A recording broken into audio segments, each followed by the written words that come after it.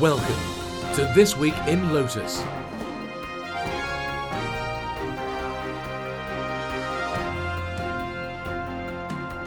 The weekly roundtable discussion of all things social, collaboration, technology and community. Here's your host, Stuart McIntyre. This Week in Lotus, episode 14 for Friday, 20th of August, 2010. I gave the best 39.5348% of my life to Lotus Notes, and look where it got me. This Week in Lotus is sponsored by Moo.com, the home of the finest custom business cards, mini cards, postcards and much more. For more information and for details of exclusive promotional offers, browse to thisweekinlotus.com. Moo.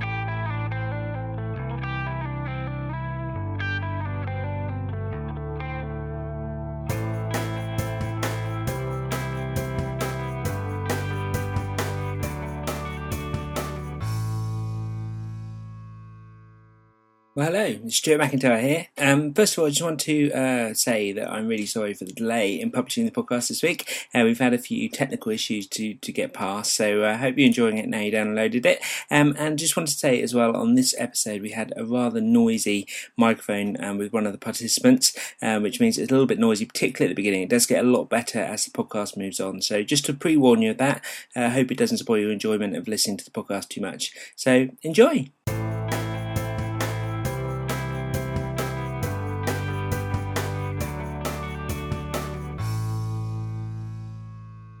Well, hello and welcome to another episode of This Week in Lotus. I'm Stuart McIntyre and we're here to discuss the latest happenings in the world of Lotus software, social, collaboration, technology and community.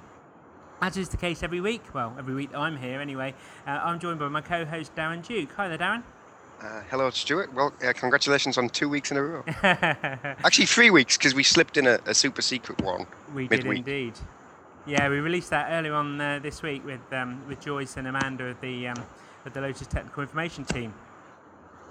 Yeah, so this week's been pretty quiet compared to last week. I got a bit of feedback on quote-unquote how tough we were or were not on Ed Brill. And what way did the feedback go?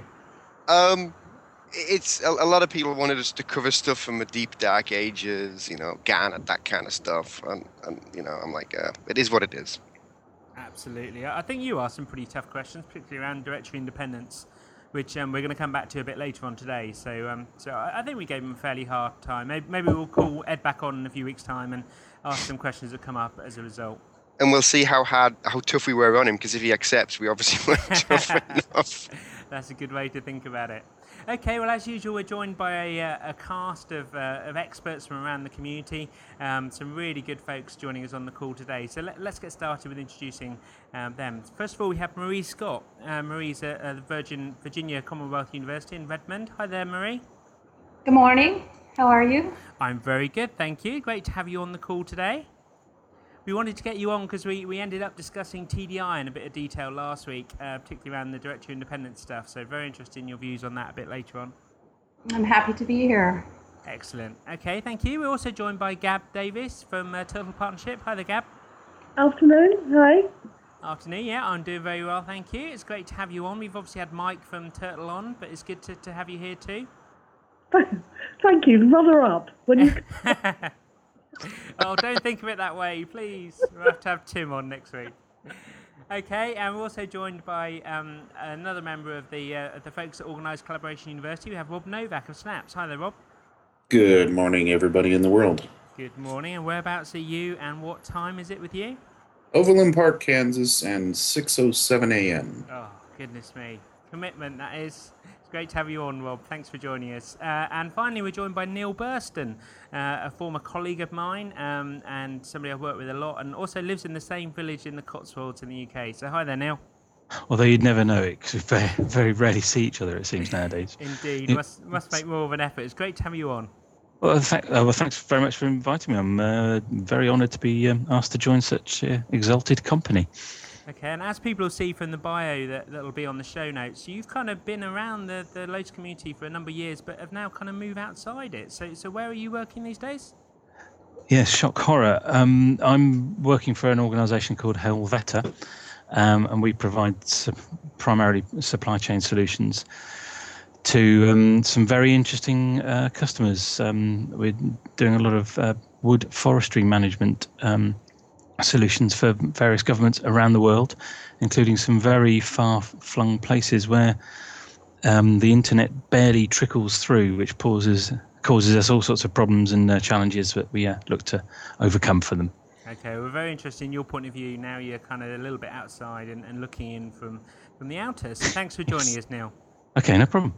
Okay, and so we're going to, as usual, run through a list of topics from around the community this week. As Darren's already mentioned, it's been quite a quiet week. So let's start off with a wrap-up of last week's big news, which was particularly the 852 release of Notes and Domino and the Lotus Live Notes announcement. So perhaps, Darren, do you want to start? Have you seen anything particularly around the web or around the community this week that's kind of followed on from those announcements? Any feeling of whether they've hit the sweet spot in terms of what people are looking for? I think yes, because of the local replication management and a lot of the X pages fixes. I know from the development side of our house, we're looking forward to some of the stuff that's now in there from X pages. And we did a local lug, I think it was probably Wednesday or Tuesday, over in Greenville, South Carolina. And we were going over the new features in 852, and we had like 35 registrations from what is a reasonably small city in the United States, Greenville, South Carolina. So apparently the customer base is very interested in what is coming in 852. And I think maybe a lot of that has to do with the new features that's being added point release on point release.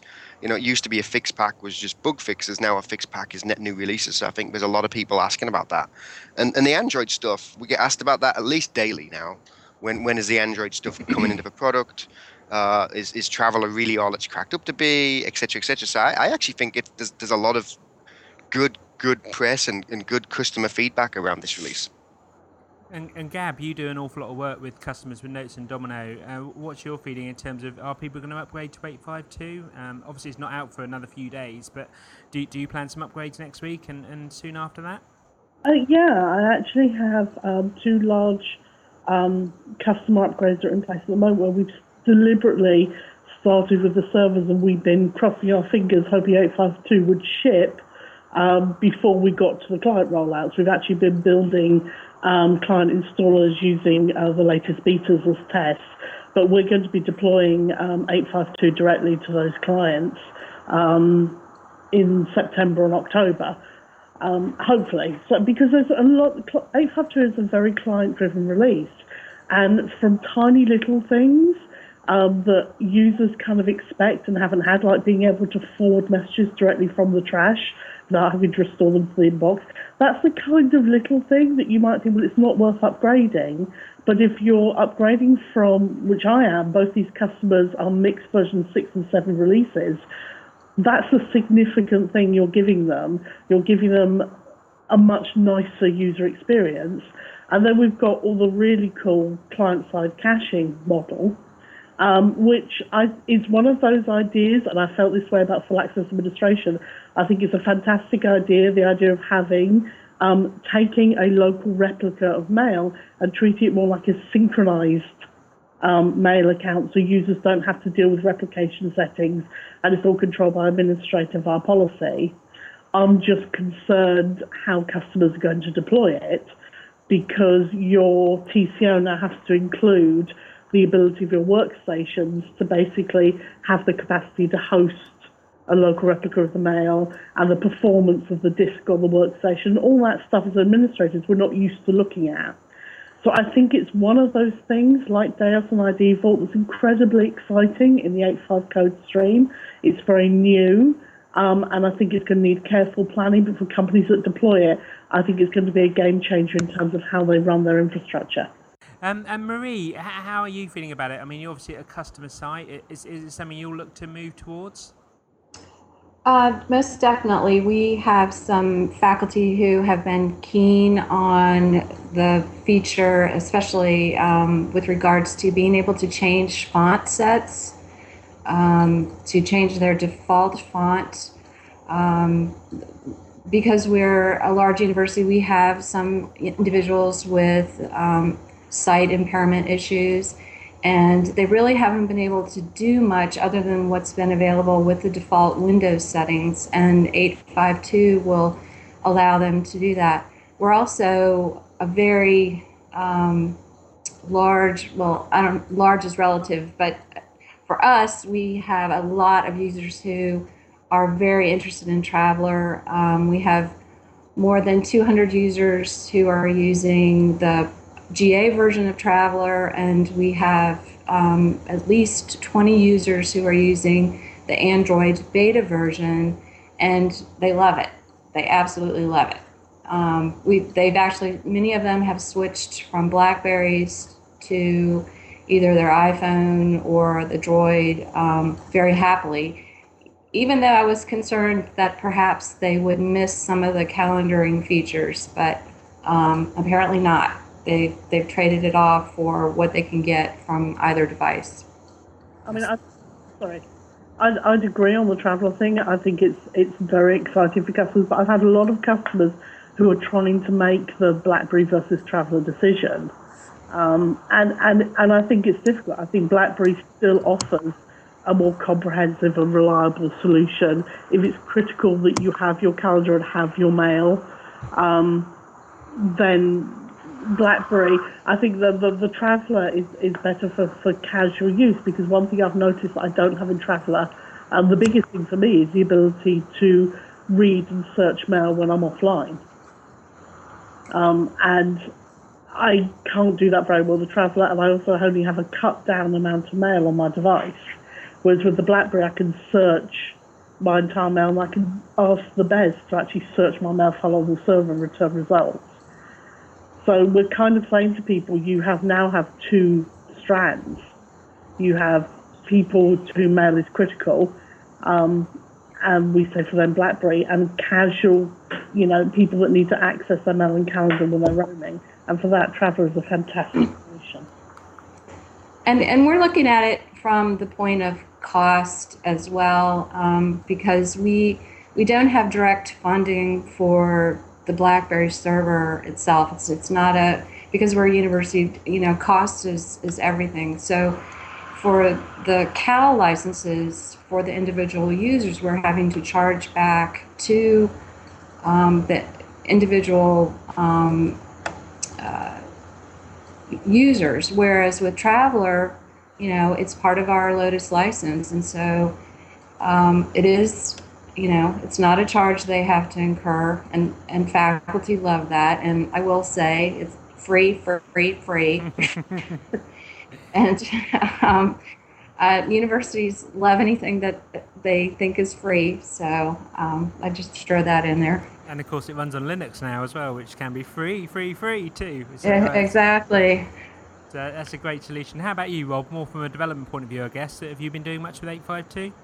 Well, as a consultancy, we have to maintain every version, every beta, etc. And so we generally are interested in the incremental improvements and things like XPages and the sidebar development environment, and those are great features for us to dig into. But then I personally don't typically get very excited about the end user improvements, but I made an inexplicable noise the first time I put the 852 beta on my Mac and saw multi-threaded replication, and was telling my wife, Liz, how great it was, and how she had to have that on her Mac.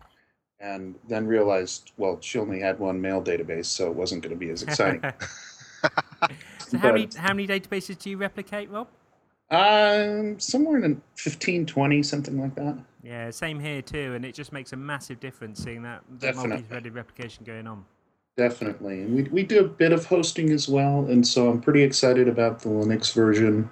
I have a client who has just hit me with, we have travel, or we have a couple of iPhones, and can you do anything for us with that? And I said, well, yes, I'd love to, but you're on Linux, and we're going to have to upgrade you, and as soon as we do, then we can. Yeah, great stuff. And Neil, I've just got a question for you, really. you've used Notes Client for a good number of years. There's been a lot of chat on the community this week in terms of being able to use the Notes Client for free, in terms of downloading the Designer client and using it in a disconnected manner. Is that something you can ever envisage people doing, using it disconnected or accessing IMAP mail or anything like that? Is it really a viable alternative to some of the other mail clients that are out there? Well, I would have thought, I'd rather got the impression that a lot of the work they'd done in this release was to help them sell the, now forgive me, it's the one that was recently announced, the hosted mail service. Yeah, Lotus Live Notes. That's the one, thank you. That whole idea of taking things and running them offline is still one of the crown jewels of Domino and Notes, surely, especially as I have in the last few months been working at very poor bandwidth. I can see that that's just something that is still perhaps underrated by a lot of people when we're so used to sort of decent broadband in most of the countries we operate in. Absolutely, and I work with a rather large charity who have offices in something like 200 countries around the world, and again, the replication schedules and stuff within the Domino and Notes clients just make it possible for them to collaborate over those distances. I'm sure that must be true in some of the countries you go to, Neil, where they just wouldn't be able to do it without the Notes client. Well, I must admit, when I was the previous company I was working with, we were doing a certain amount of work in Central Africa, rather bizarrely.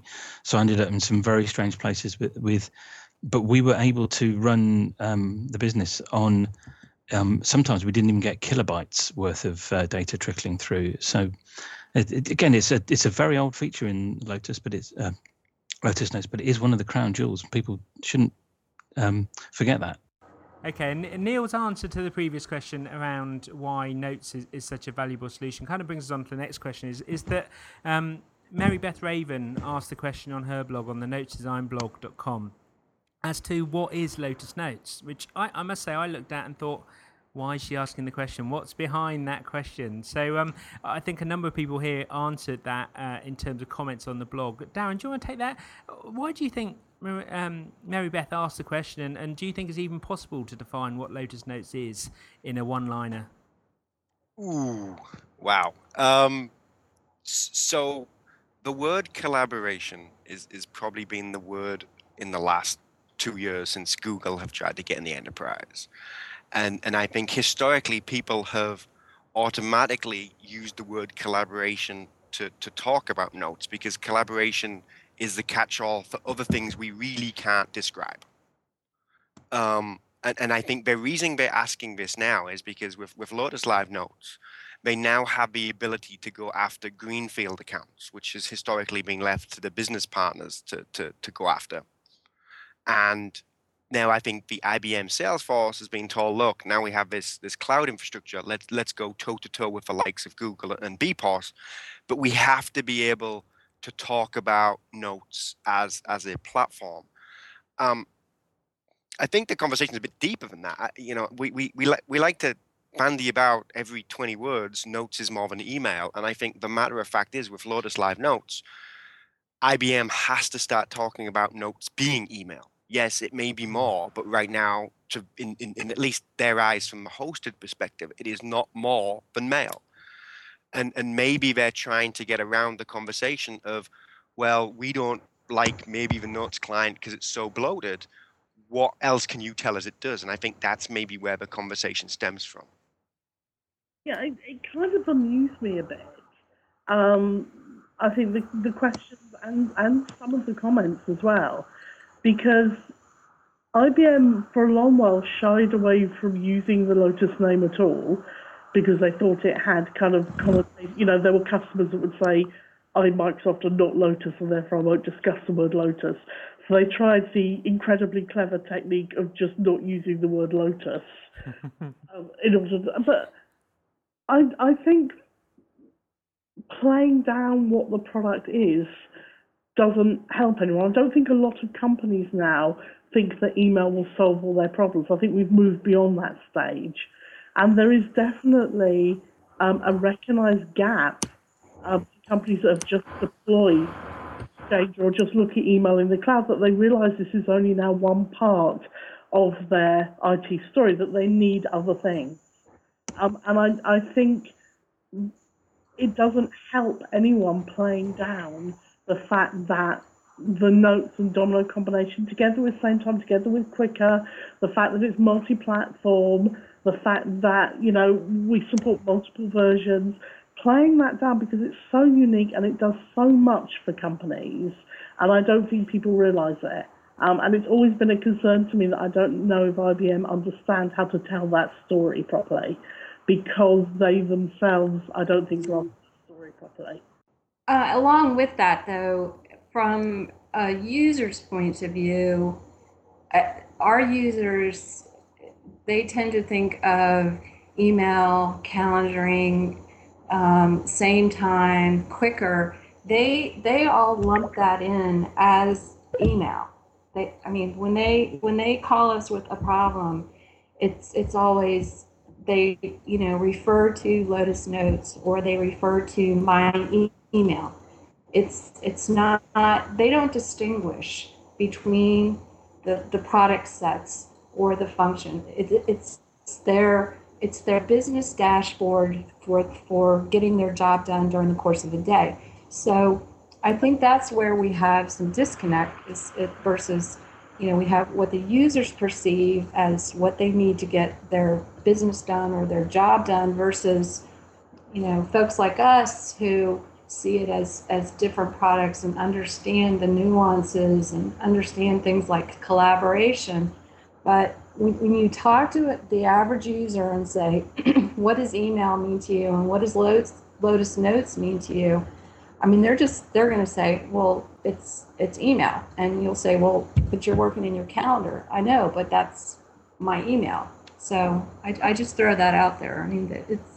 There's some subtle differences in perception.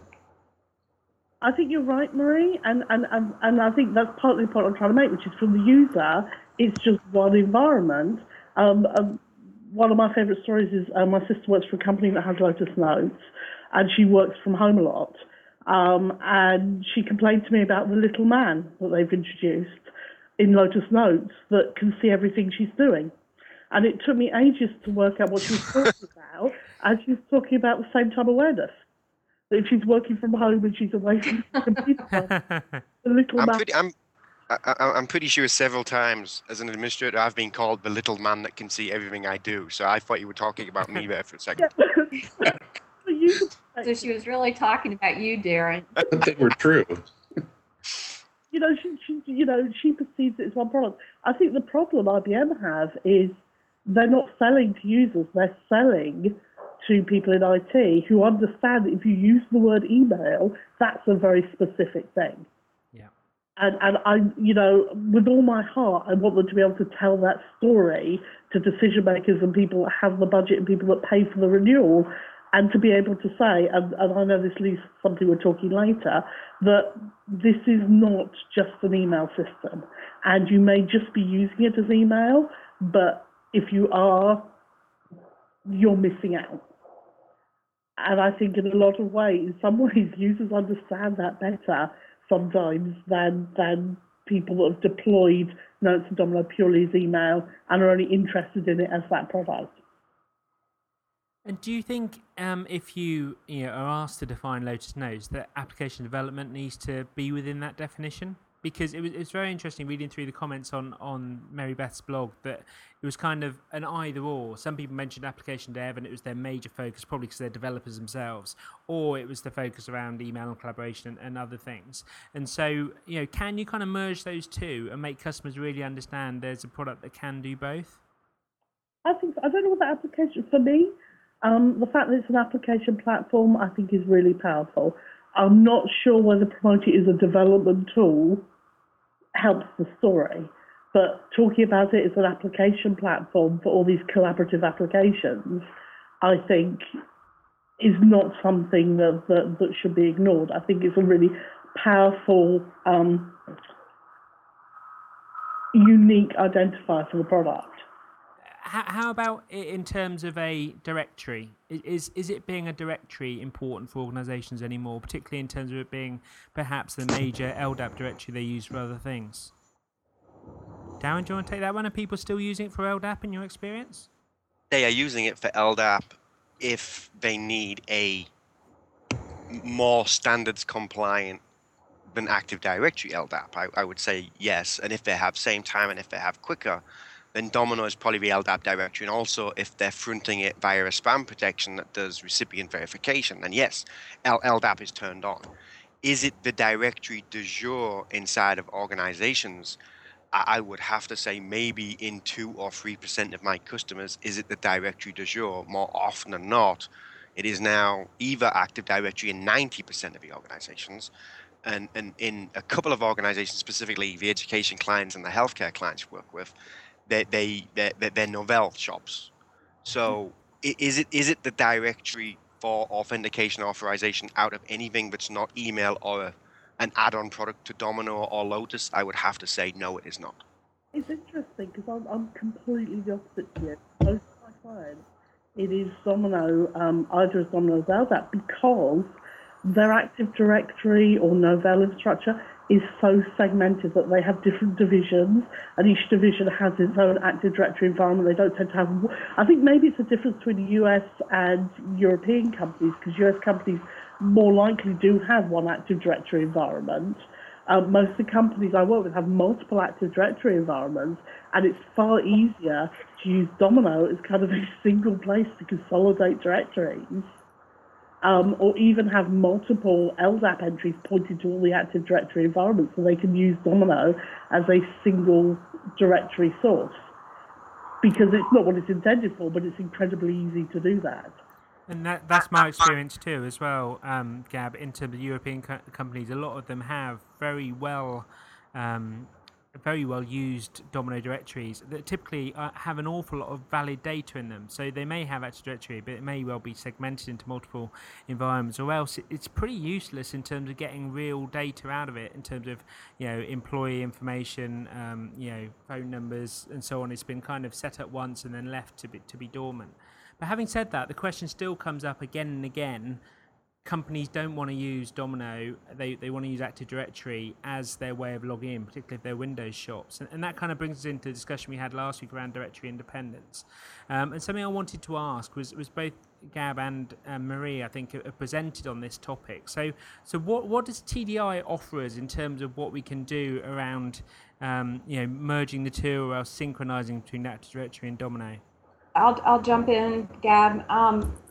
We recently presented at IAMLUG a session about how to set up Domino to use the Active Directory or LDAP password rather than the HTTP password. And we showed one method for setting that up using Directory Assistance, and then we added on some additional slides where you could use Tivoli Directory Integrator to take it to the next step and use TDI to bring in other values from your Active Directory or from Domino, either way. But what we were trying to show is that if you have sites where you don't want to rely on the Domino HTTP password and you want to use your password set like in Active Directory or LDAP, you can use that without having to do password synchronization with some very minor changes, and that password you can use for all of the HTTP authentication across the board within Domino. So that's what we were kind of, in our session at IAMLUG. What TDI, if you do need to take it to the next step and you do want to do password synchronization, there are some shops who are very much committed to single sign-on across the board. TDI does come in with password plugins that will, for example, intercept Windows password changes. The TDI server will run, and you have connectors that connect to Active Directory and will intercept those changes and then synchronize with your Windows environment. It also has a password plugin that will detect the changes to the HTTP password in the Domino directory. And this isn't unique to TDI, but TDI does a good job if you want to, for example, your corporate ERP system is PeopleSoft, and you need to get PeopleSoft information into your Domino directory to update it with phone numbers and department changes and things like that. That's what TDI does a really good job of as well. Gab, just jump in. Yeah, I mean, I think TDI is really cool, but one of the things we wanted to get people to understand was that, leaving TDI aside, if you want to get rid of the HTTP passwords in the person documents and instead have people use their Windows passwords or their Novell eDirectory passwords or their Sun1 passwords, you can do that by creating a single directory assistance document. That's it, and populating an attribute in the source LDAP that maps to an attribute in Domino. It's a really very simple thing to configure. Now, what TDI brings you on top of that is you don't want to have to manually keep those in sync. So every time you change someone's name in Domino, you have to go and find their entry in your other directory and change that attribute so it still matches. TDI can take care of all of that for you.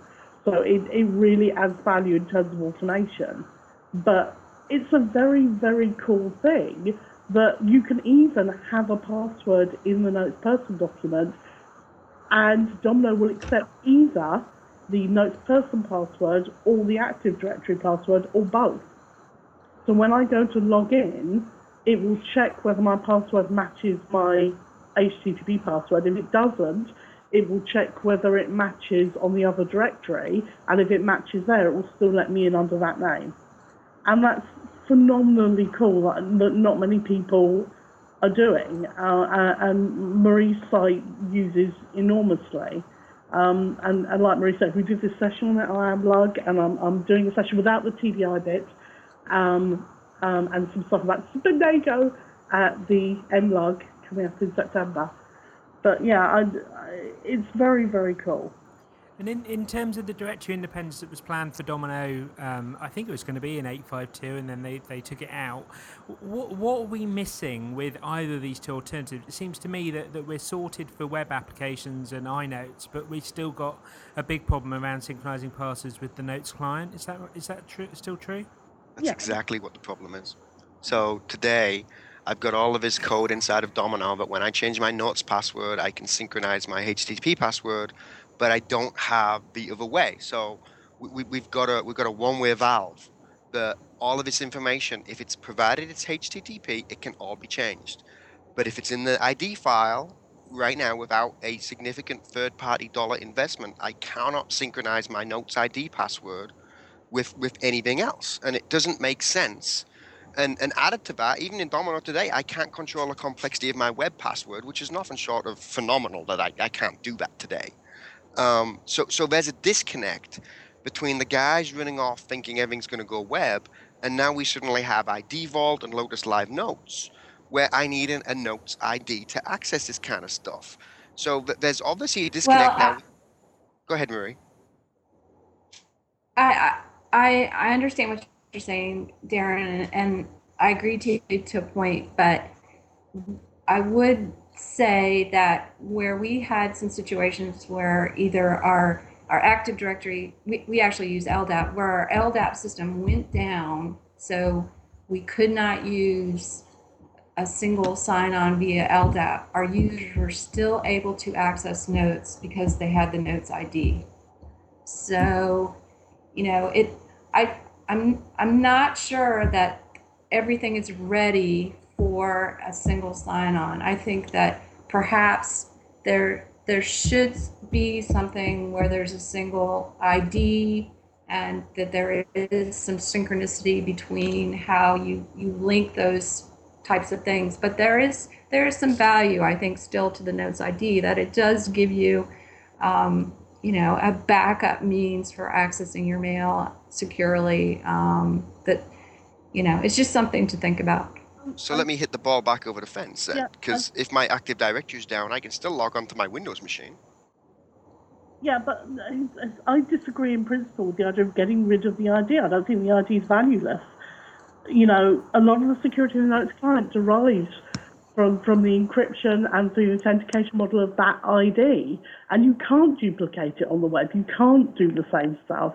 And as soon as you start, you have the model. You can do a Note shared logon, Darren, and have no password at all.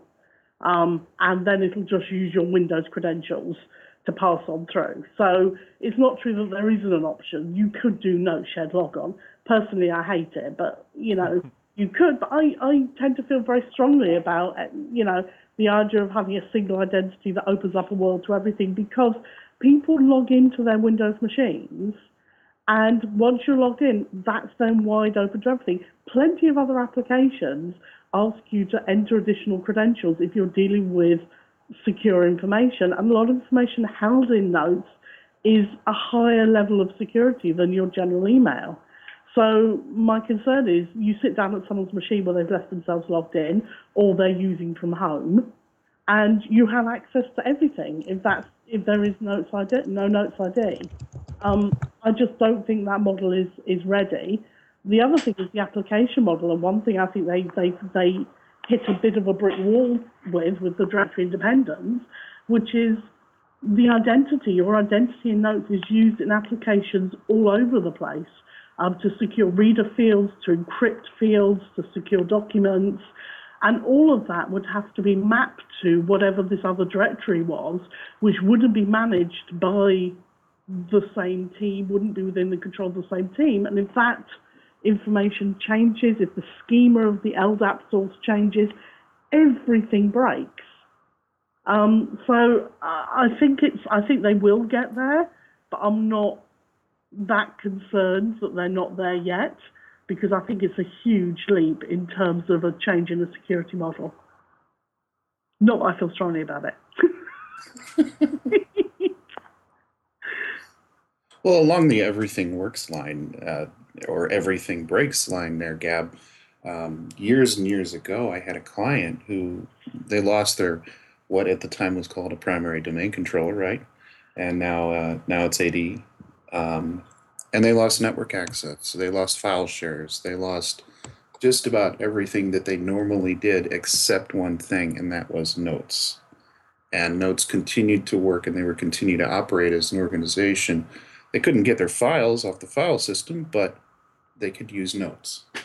And the value as well is for remote workers, people that might not be able to get at your central directory. And of course, it's still an issue on Linux and Mac as well, is how you deal with that synchronization too, in terms of a lot of these solutions work very well for Windows, but it still leaves a significant group of users that are kind of outside that too. So if we circle back round to TDI again then, so it's definitely a good option for people who want to do synchronization. I've used it a huge amount for, particularly with Lotus Connections, getting data into Lotus Connections, but also for getting data out of existing, Oracle databases, HR systems, exports from different applications into the Domino directory. So then that information surfaces in, through LDAP or through other applications. So first of all, how do you get hold of it, Marie? Do you want to take that? How do people get hold of TDI if they think there's a use for it in their organization?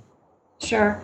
If you have a Domino license, TDI is available to you as part of the extra downloads on the Passport Advantage site.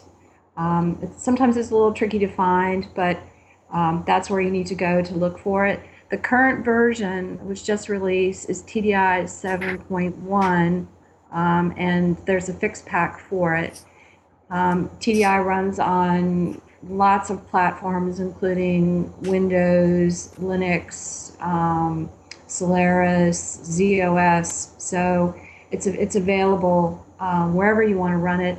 One thing that I really like about the new version 7.1 is that they've added something called a data stepper to the debugger that allows you to see each object as it's being acted upon when you're testing your assembly line, which is the major component of your processes in TDI. So you can actually see each object. I mean, it's really cool. I know that sounds kind of nerdy, but it's definitely something to take a look at. They've also changed the install process, so it's using install anywhere now. So they weren't using that with TDI 7.0. It is Eclipse-based. There's lots and lots of information out there on tdi-users.org. That's the best place to go to get started for it. We have a colleague who works out of the Oslo IBM office where they work to develop TDI, Eddie Hartman, who has just written tons and tons of material on TDI. There, if you go out to YouTube and search on TDI, there's some very specific YouTube items that Eddie has put together that actually shows you step by step how to set up your own assembly line, to sync Domino with AD. I mean, there's lots of stuff available. There's two questions really. One was how people can get started, because I remember when I was looking at this stuff a couple of years ago, there wasn't a bit of a dearth of material. But just as Marie suggested, looking at YouTube, there's some really good videos on there that give you the flavour for it. But I was wondering if people were using it for other things than just directory integration, because it's kind of billed as directory integrator, but it's quite a powerful data integrator tool. I just wondered if people had seen anybody using that, making use of the license for, integrating data from various places to the other. I mean, kind of I suppose like in a notes pump style that people might have done previously, or if they were aware that they could do that. Has anybody been using it for that purpose? Stuart, you've been using it to transfer images into Connections, right? Yeah, absolutely that. So Connections uses TDI out of the box to get its profile system populated, so it can pull out phone numbers, email addresses, names and so on from a directory, whether it's Domino or another LDAP source. But it kind of stops at that point. The scripts they provide are relatively limited, and so the only way of populating photos out of the box is for users to go and add them through the UI. And a number of organisations I've been working with already have photos that HR have captured when people join the company, already have them in existing apps, and so they wanted to bring them into Domino first of all to be used for same time. And I know Gab and I disagree on whether you should have photos in the Domino directory, but that's what we've done. And then taken those photos from the Domino directory then into Connections, using just a couple of relatively simple assembly lines and scripts to do that. In addition, you can then use the license that you get for TDI to then push data back as well from Connections, which its heart is just a relational database, back into whatever applications that you want to put that data into. So typically if you do install Connections and use it, then it's great to give it's a great way of giving users the rights to be able to sort of self-update their own employee information, and so then it makes sense to try and allow the systems behind Connections to then get that back into whatever other directories you have. And as part of the consultant in your pocket session that Tom Duff and I did, we did two. One was from a developer perspective and one was from an admin perspective. And the developer perspective, we had a couple examples. Tom actually walked through two examples. One was where you could use a CSV file and use TDI to get it into Notes database. And some folks might think that, well, yeah, I could just use an import to do that. But if you had something that you needed to do on a scheduled basis, TDI would be really good because you can set up a scheduled event. I would suggest that folks go out and look at the consultant in your pocket webcasts if they do want to get some ideas about how to set up TDI, for some ideas in terms of Domino database and app integration, that it really is not just for directories as we've been talking about. And we'll make sure we have a link to that Consultant in Your Pocket webcast as well in the show notes. So let's move on to the next topic on our list, which was a fix pack that's just come out for 851, fix pack 4. And as usual, it contains a mixture of new fixes and some updates as well. So first of all, Gab, there's been some discussion on the web this week in terms of it taking a long time to install. What's your experience with that? Yeah, that caught me out, really, because I didn't have. I mean, it took a long time because a fix pack normally takes about 90 seconds for me, and this took probably 12 minutes, and I did it on 3 different machines, all of which were Windows machines.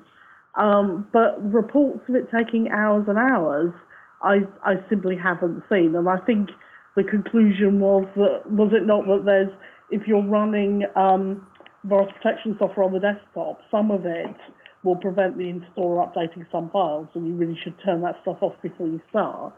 But, I think we're a little bit spoiled if we're talking about 90 seconds versus 12 minutes.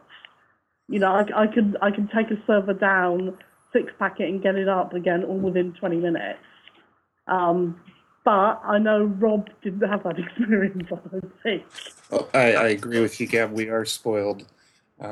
Every fix pack ever before this one has taken less time, and I think the longest I experienced, I've done 5 or 6 fix pack 4 updates in our labs.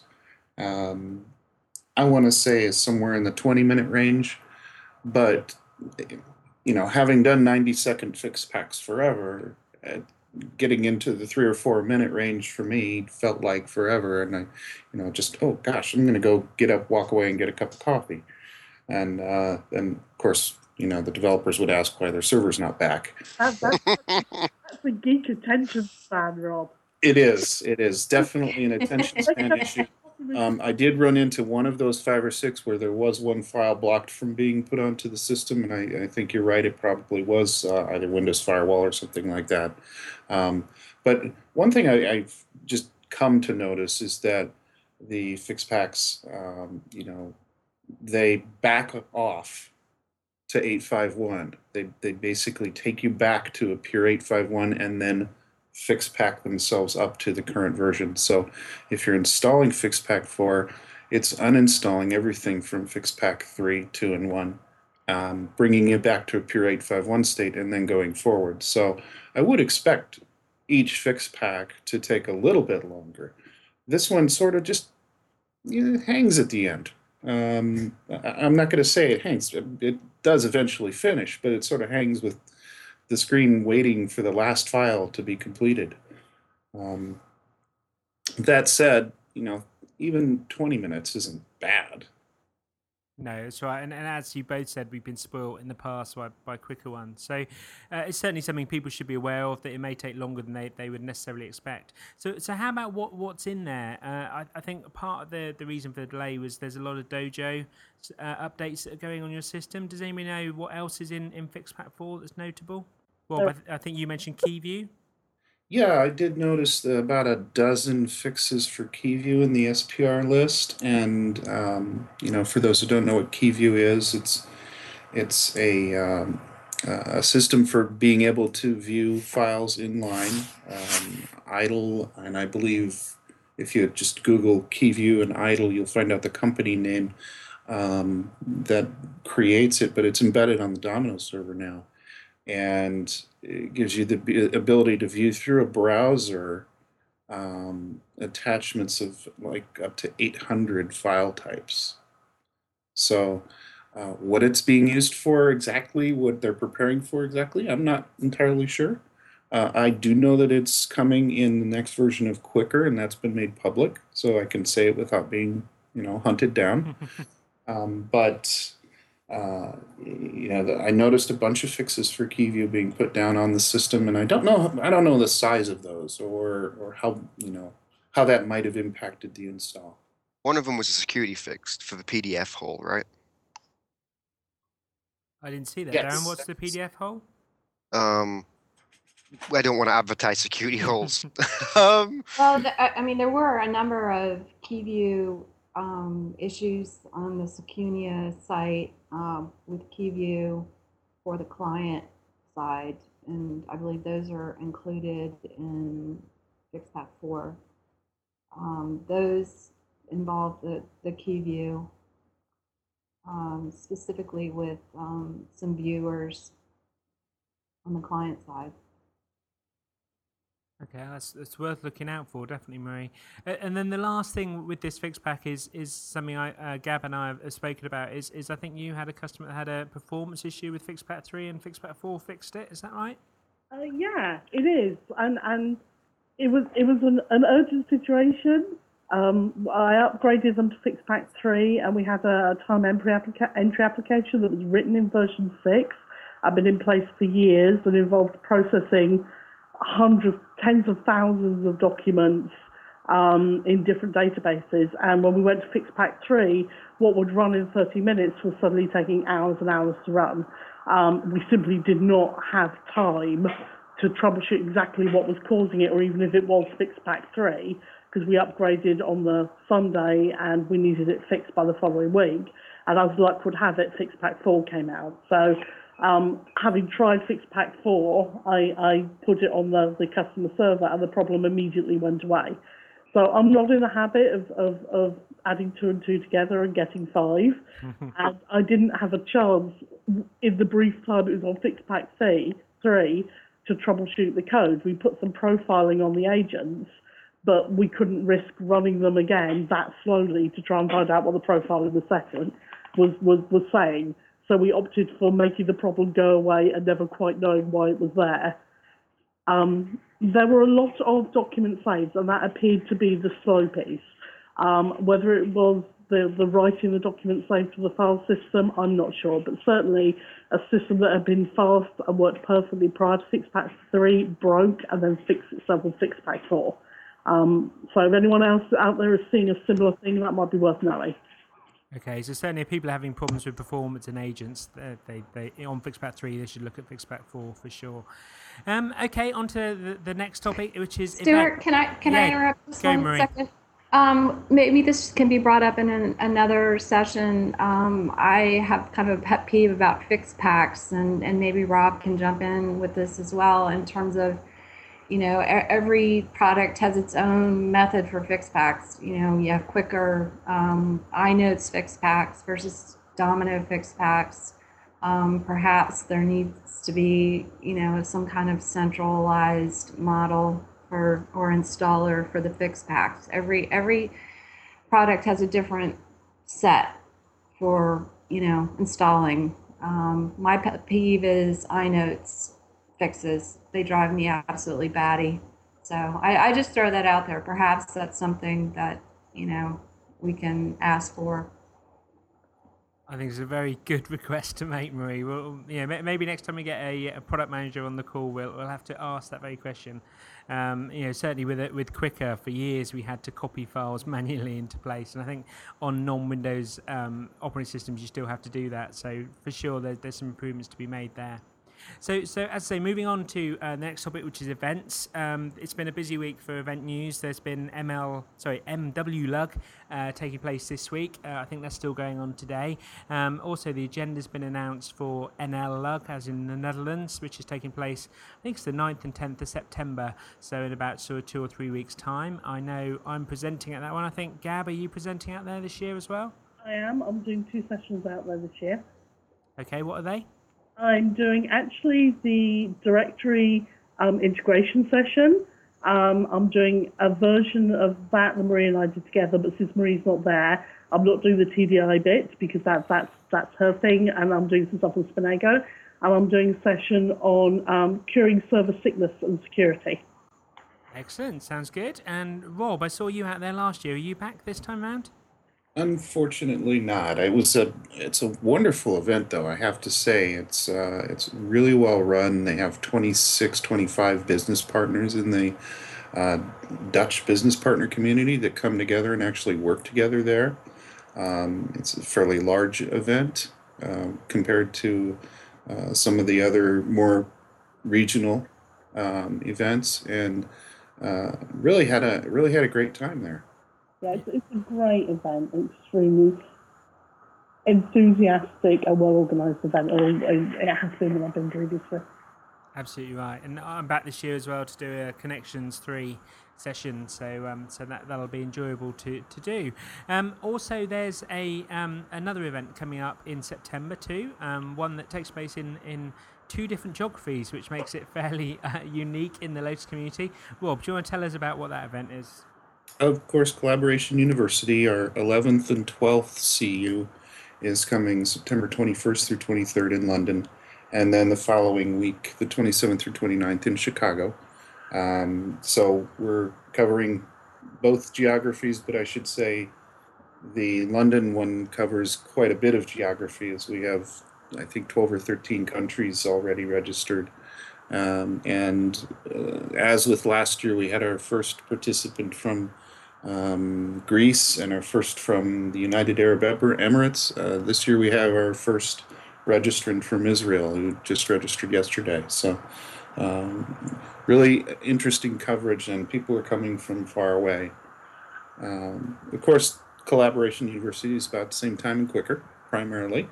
And we're going to be covering same time 8.5 and 8.5.1, of course, which was just released, and Quicker Domino 8.5. Because of the massive differences from prior versions of the products, and what skills people need to work with them, new features, admin and development tips, things like that. We'll also touch on connections, integration, and entitlements to connections, files, and wikis. Domino performance tuning to support the underlying platforms. A bit on Quicker J2EE, mobilization, governance, just basically run the gamut of running your advanced collaboration environment. Okay, fabulous. And Gab, I think you take part in this event as well? I do, yes. I'm doing some admin sessions on same time 8.5.1 and on Quicker 8.5. And we're going to spend some time at this conference talking about deploying WebSphere infrastructure, because that crosses multiple products now. It crosses into same time, and it obviously crosses connections. And for a lot of customers, especially ones deploying same time 8.5.1, they come into WebSphere for the first time. And so we're going to talk a bit about infrastructure and deploying that, and the kind of decisions you need to make when planning your installation. So yeah, I'm looking forward to it. Great.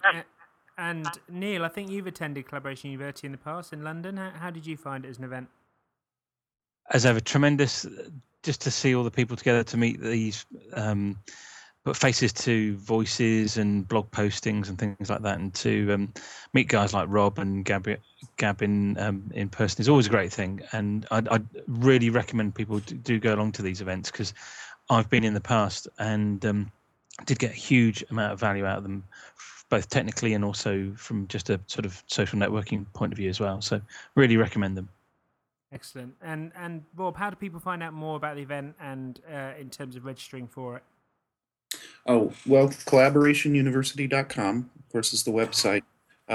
We have a Twitter address, collabu, @collabu, and folks can follow on my blog at lotusrockstar.com. We typically will put out 1 or 2 blog postings a week about news about the event as it shapes up. And of course, with the products so new, and in fact, with Quicker 8.5 still in beta, details are sort of leaking out about the exact nature of all of the sessions.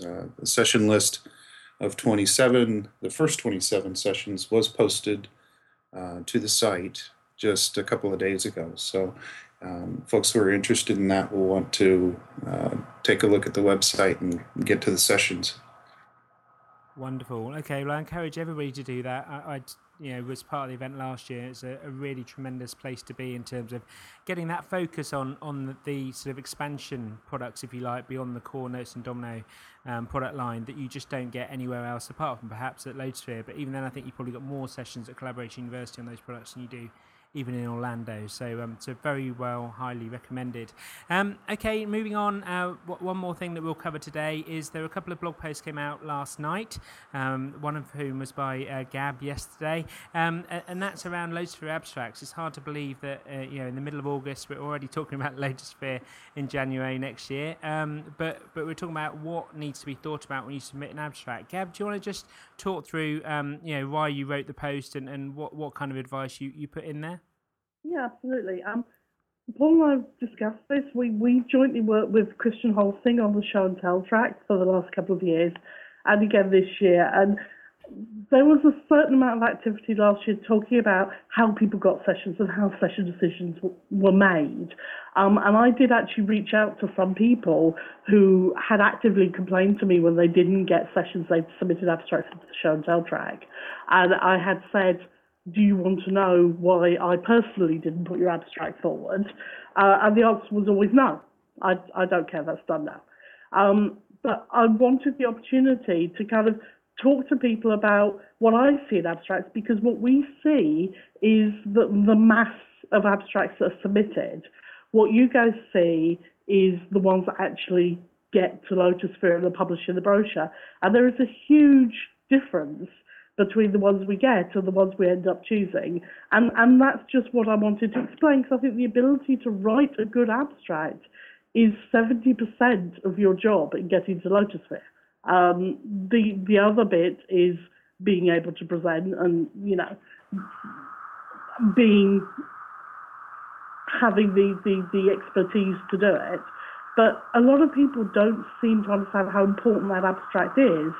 And certainly my feeling is speaking at Lotusphere is seen, being very honest, I think speaking at Lotusphere is too often seen as a way to get a free ticket. And so people sometimes are very cavalier about their abstracts and enter them in a kind of a casual scattershot fashion in the hope that one will hit. And what Paul tried to do and I tried to do was give some feedback about why some of these abstracts don't get through. Of 140 we got in the show and tell track last year, my first cut of going through them came up with 27. And I chose everything that read as even a remotely good, workable abstract. So it gives you some idea of how far some people are away from being able to write, I believe, a good abstract. And for you, what marked them out as being ones you couldn't select? Is that something you can go into? What sort of things should people avoid doing in their abstracts? I think the key thing, I had some key things you should avoid doing. Nothing that promotes your product. Or your company, or a particular case study that only you work about. That's not right for the show and tell track. The show and tell track is very much designed as a teaching track, and content is everything. Nothing that clearly you've given at other conferences and you've just tried to push into our track. I saw an awful lot of sessions entitled How to Do X in 60 Minutes. Now, we go to a lot of trouble when we define the tracks. When you submit an abstract, there is a description of each track and what those tracks are about, and we go to a lot of trouble to write that description, and it clearly says this is a 90-minute session and this is the focus. So I think understanding the track you're submitting to and writing your abstracts it's appropriate for that track is a key thing. Remembering that if you just submit a session on how to use X pages, you're competing with hundreds of other people who submit exactly the same session. So if you want a session, you have to come up with not just an interesting topic, one you're enthusiastic about, and one maybe that you can give your own unique slant on because you want your session picked above other people's. Because there are topics that we will get multiple sessions on, and we will end up looking at the abstracts and choosing the one that appears to have thought out the best way of presenting that. So people have approached me this year and asked this question. My answer is always the same. Find a topic you're enthusiastic about, something you want to share, and then submit it into the right track, and you've done 90% of the work. Now, you still might not get a session. There are only a limited number of slots, and we certainly have to tick one box kind of per topic, per product. We can't have 3 X pages or 4 day-off sessions. Sometimes you still may not get a session simply because there was another better written abstract or more appropriate abstract that fitted that slot. But you're 90% of the way there if you put the effort into finding something that enthuses you and you manage to convey in your abstract what you want to share with people. It's not a cheap conference to go to, and we want the track of the sessions to be successful and for people to really feel they got something after spending 90 minutes watching your presentation. Absolutely, I think that's dead on right. I'll ask Rob as well, as somebody who's been presenting at Lotusphere for probably too many years to remember and has done a huge number of sessions. What for you are the important things in terms of things you think about when you're putting together an abstract? Absolutely, and really this just captures some of the things that Paul and Gab put on their blog entries yesterday as well. But I have found that the great abstracts get accepted, the great titles get people into the room. So because you're walking around with that little flippy book and you have to choose between titles, most people are not walking around with the full agenda, and probably 3% of Lotusphere attendees actually get there, sit down, and look through the entire agenda and circle things based upon abstracts themselves. So you really do need to be a good writer, write good abstracts. You have to highlight the benefits to the audience, showcase something IBM wants to have covered, and like Paul and Gab have both mentioned, too narrow or too broad. Either one of those can be a bad thing in terms of getting your session accepted. I'd also add to that really you can't be too humble in your bio. You have to present, let's see, a session abstract, another field on why should it be accepted, and then also put in a bio. And you can't be too humble on your bio or skip it, but you also don't want to use hyperbole. If you're a speaker, say so. If you're an accomplished speaker, because you might be having your sessions reviewed by folks who've never heard of you before, even if you've spoken 50 times. Highlight some other public speaking experience, classes you've taught, if you're a first-time speaker. Anything to help the track managers understand that you're not going to get up on stage and pass out, or that your audience is going to fall asleep. One thing to keep in mind for folks is that the best practices track, the show and tell track, and the jumpstart tracks are the most likely to accept non-IBMers. Once in a while, you'll see a non-IBMer, and there is sometimes on occasion a customer panel track as well. But once in a while, you'll see a non-IBMer in the infrastructure or admin track. But most of the time, those are IBM sessions. So keep that in mind, and also keep in mind that those 3 tracks actually happen to involve the most intense preparation. People spend hundreds of hours getting ready for a show and tell. We had our Troy and Victor did a show and tell a couple years ago, and it was fairly intense, and there are tons and tons of slides because you need to be able to show and then let these folks do everything that you showed them based upon the slide materials. Absolutely. I mean, I only did a best practices one last year, and again, it goes well into the tens of days to put it together and get it smoothed out before arriving in Orlando. So definitely don't miss the fact there's a lot of effort to go into it. I think my last tip with it is don't be frightened of inviting somebody else to talk with you. I think as a first timer, you're unlikely to get selected as an individual, even if you've spoken at Lugs and so on before. So I think reach out to somebody else in the community who does have a reputation at Lotusphere. Get them to speak with you.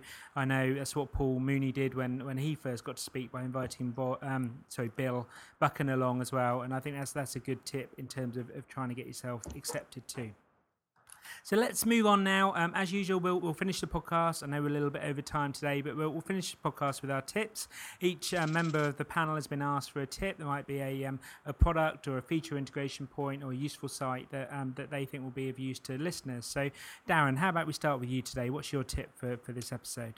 Okay, I've been using Windows 7 for quite a while, and anyone that uses Windows knows about Alt-Tab, But in Windows 7, and I stumbled upon this completely by accident, if you hold down the Windows key, which is next, like usually left of the Alt key, and do Tab, you get almost Macintosh-like functionality. It's kind of impressive. So instead of doing Alt Tab, try doing Windows Tab, and you can show that to all your Mac friends and not feel like the goober.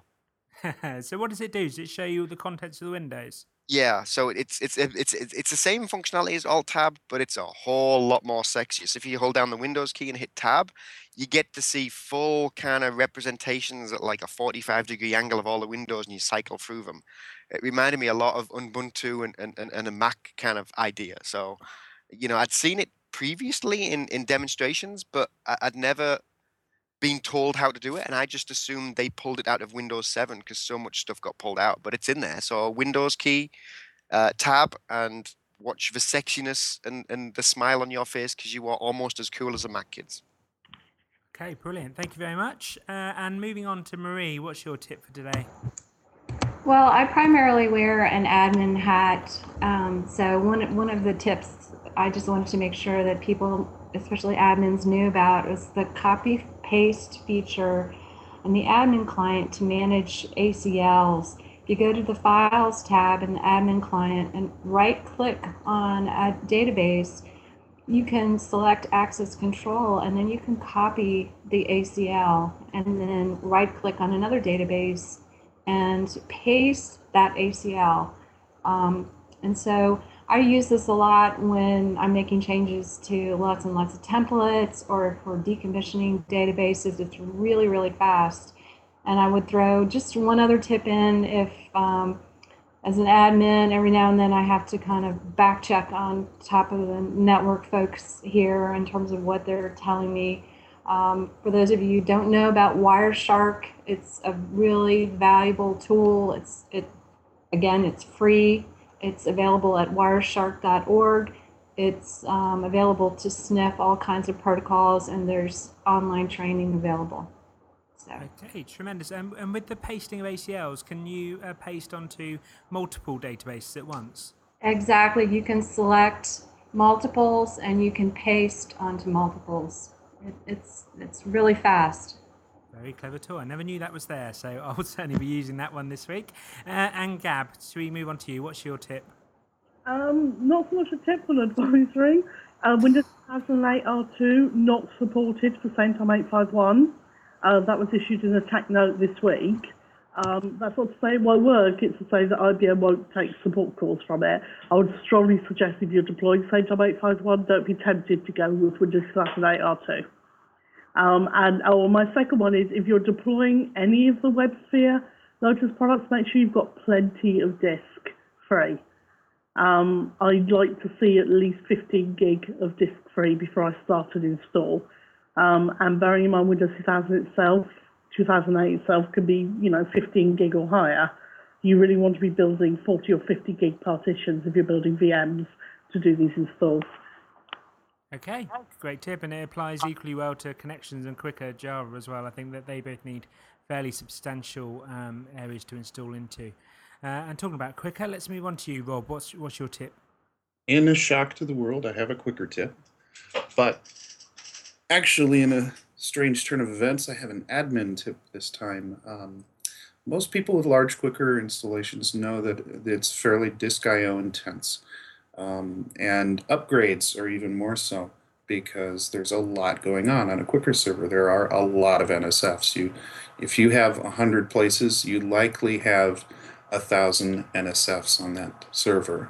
And for those 100 places, you have 100 multi-database search databases. And those guys are always indexing. So during any kind of intense operation that you're going to do on a Quicker server, whether that be a fix pack or an upgrade, if you're doing any QP tool command that is going to impact every place, what you want to do is to turn off full text indexing altogether. And the way to do that is to use the notes_any setting that's been around since R6 of Domino called update_no_full text equals 1. And you can set that at the console using set config. It takes effect immediately with no restart. And what it does is it just stops all full text indexing, prevents it from occurring on the server. So while you're doing your other things, you're running your fixed pack, you're running your upgrade, it doesn't get in the way. And I have actually experienced this in the last year where, you learn something new with every crisis, but I experienced in the last year where I would run an upgrade on one server and forgot to do that, and it would take 6 hours on a very large environment, and another similar one would only take 2. So just set it back to 0 when you're done so the full text indexing can continue on the quicker server, and you can save a ton of time. Wonderful. I so appreciate that tip, Rob, because I've just done a side-by-side QuickPlace 7 to Quicker 8.2 upgrade with 600 places that need to be imported, and it took an age. So next time around, I will use that to turn the full text index off. So thank you so much for the tip. And Neil, what's your tip for this time round? I've not got so much tips as some sort of homespun advice from somebody who was very, very heavily involved in the community for many years, but has been outside for a little while. I'd just say I've really enjoyed listening to these podcasts, and it's been great hearing what's going on and keeping up. And I just think people within the community really need to value the Lotus community. It really is a great place. I've met a whole ton of people in a number of countries that have been great fun to work with and share time with. I know at times there's a little bit of a sort of circling the wagons feel about the community, and that, but I think that there is a huge array of talent and very extensive portfolio. I mean, IBM is still very much acquiring companies and capability, and I just suggest people, look just outside the immediate Domino Notes environment to explore that capability. There's plenty of help in the community, and business partners such as you guys are very much there to help. Lotus isn't just Notes and Domino. There are a lot of WebSphere and increasingly Tivoli products involved, and I think that we've covered some of that today, and I'm encouraged to hear that Gab's running some sessions on these. It's quite a daunting thing to look at WebSphere and Tivoli, and I know because I've been there, but there is a whole ton of information to help you now.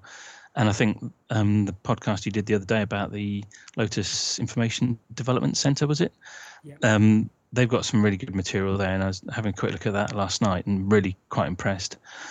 And finally, just to say, when those two sort of worlds come together, I think there's some interesting things that are happening. The Lotus Live stuff, I've been quietly impressed with what I've seen, and like I say, doing some catch up in the last few days. And I don't know if people are familiar with on the apps lotuslive.com, there's a thing called BPM Blueworks that I think's maybe worth a look at. So get out there and explore and enjoy it while you can. Tremendous. I think that's great advice. It's very easy to get wrapped up in some of the tussles maybe that take place in the community. I think it's sometimes hard to value how much it means to us all that work within it and that are coming part of it over time too as new people join. So I really appreciate that insight, Neil. Thank you. And my tip for this week, just quickly, is a new widget that can be installed into your Lotus Connections environments. It's there to import bookmarks from Delicious, if you use Delicious, into your Lotus Connections environment. So it's a great way of pre-populating connections with a huge number of bookmarks. You can basically enter in a tag you want to search for, or somebody who's contributed bookmarks to Delicious, and just pull them all in one go directly into what used to be Dog Ear in Connections is now called Bookmarks.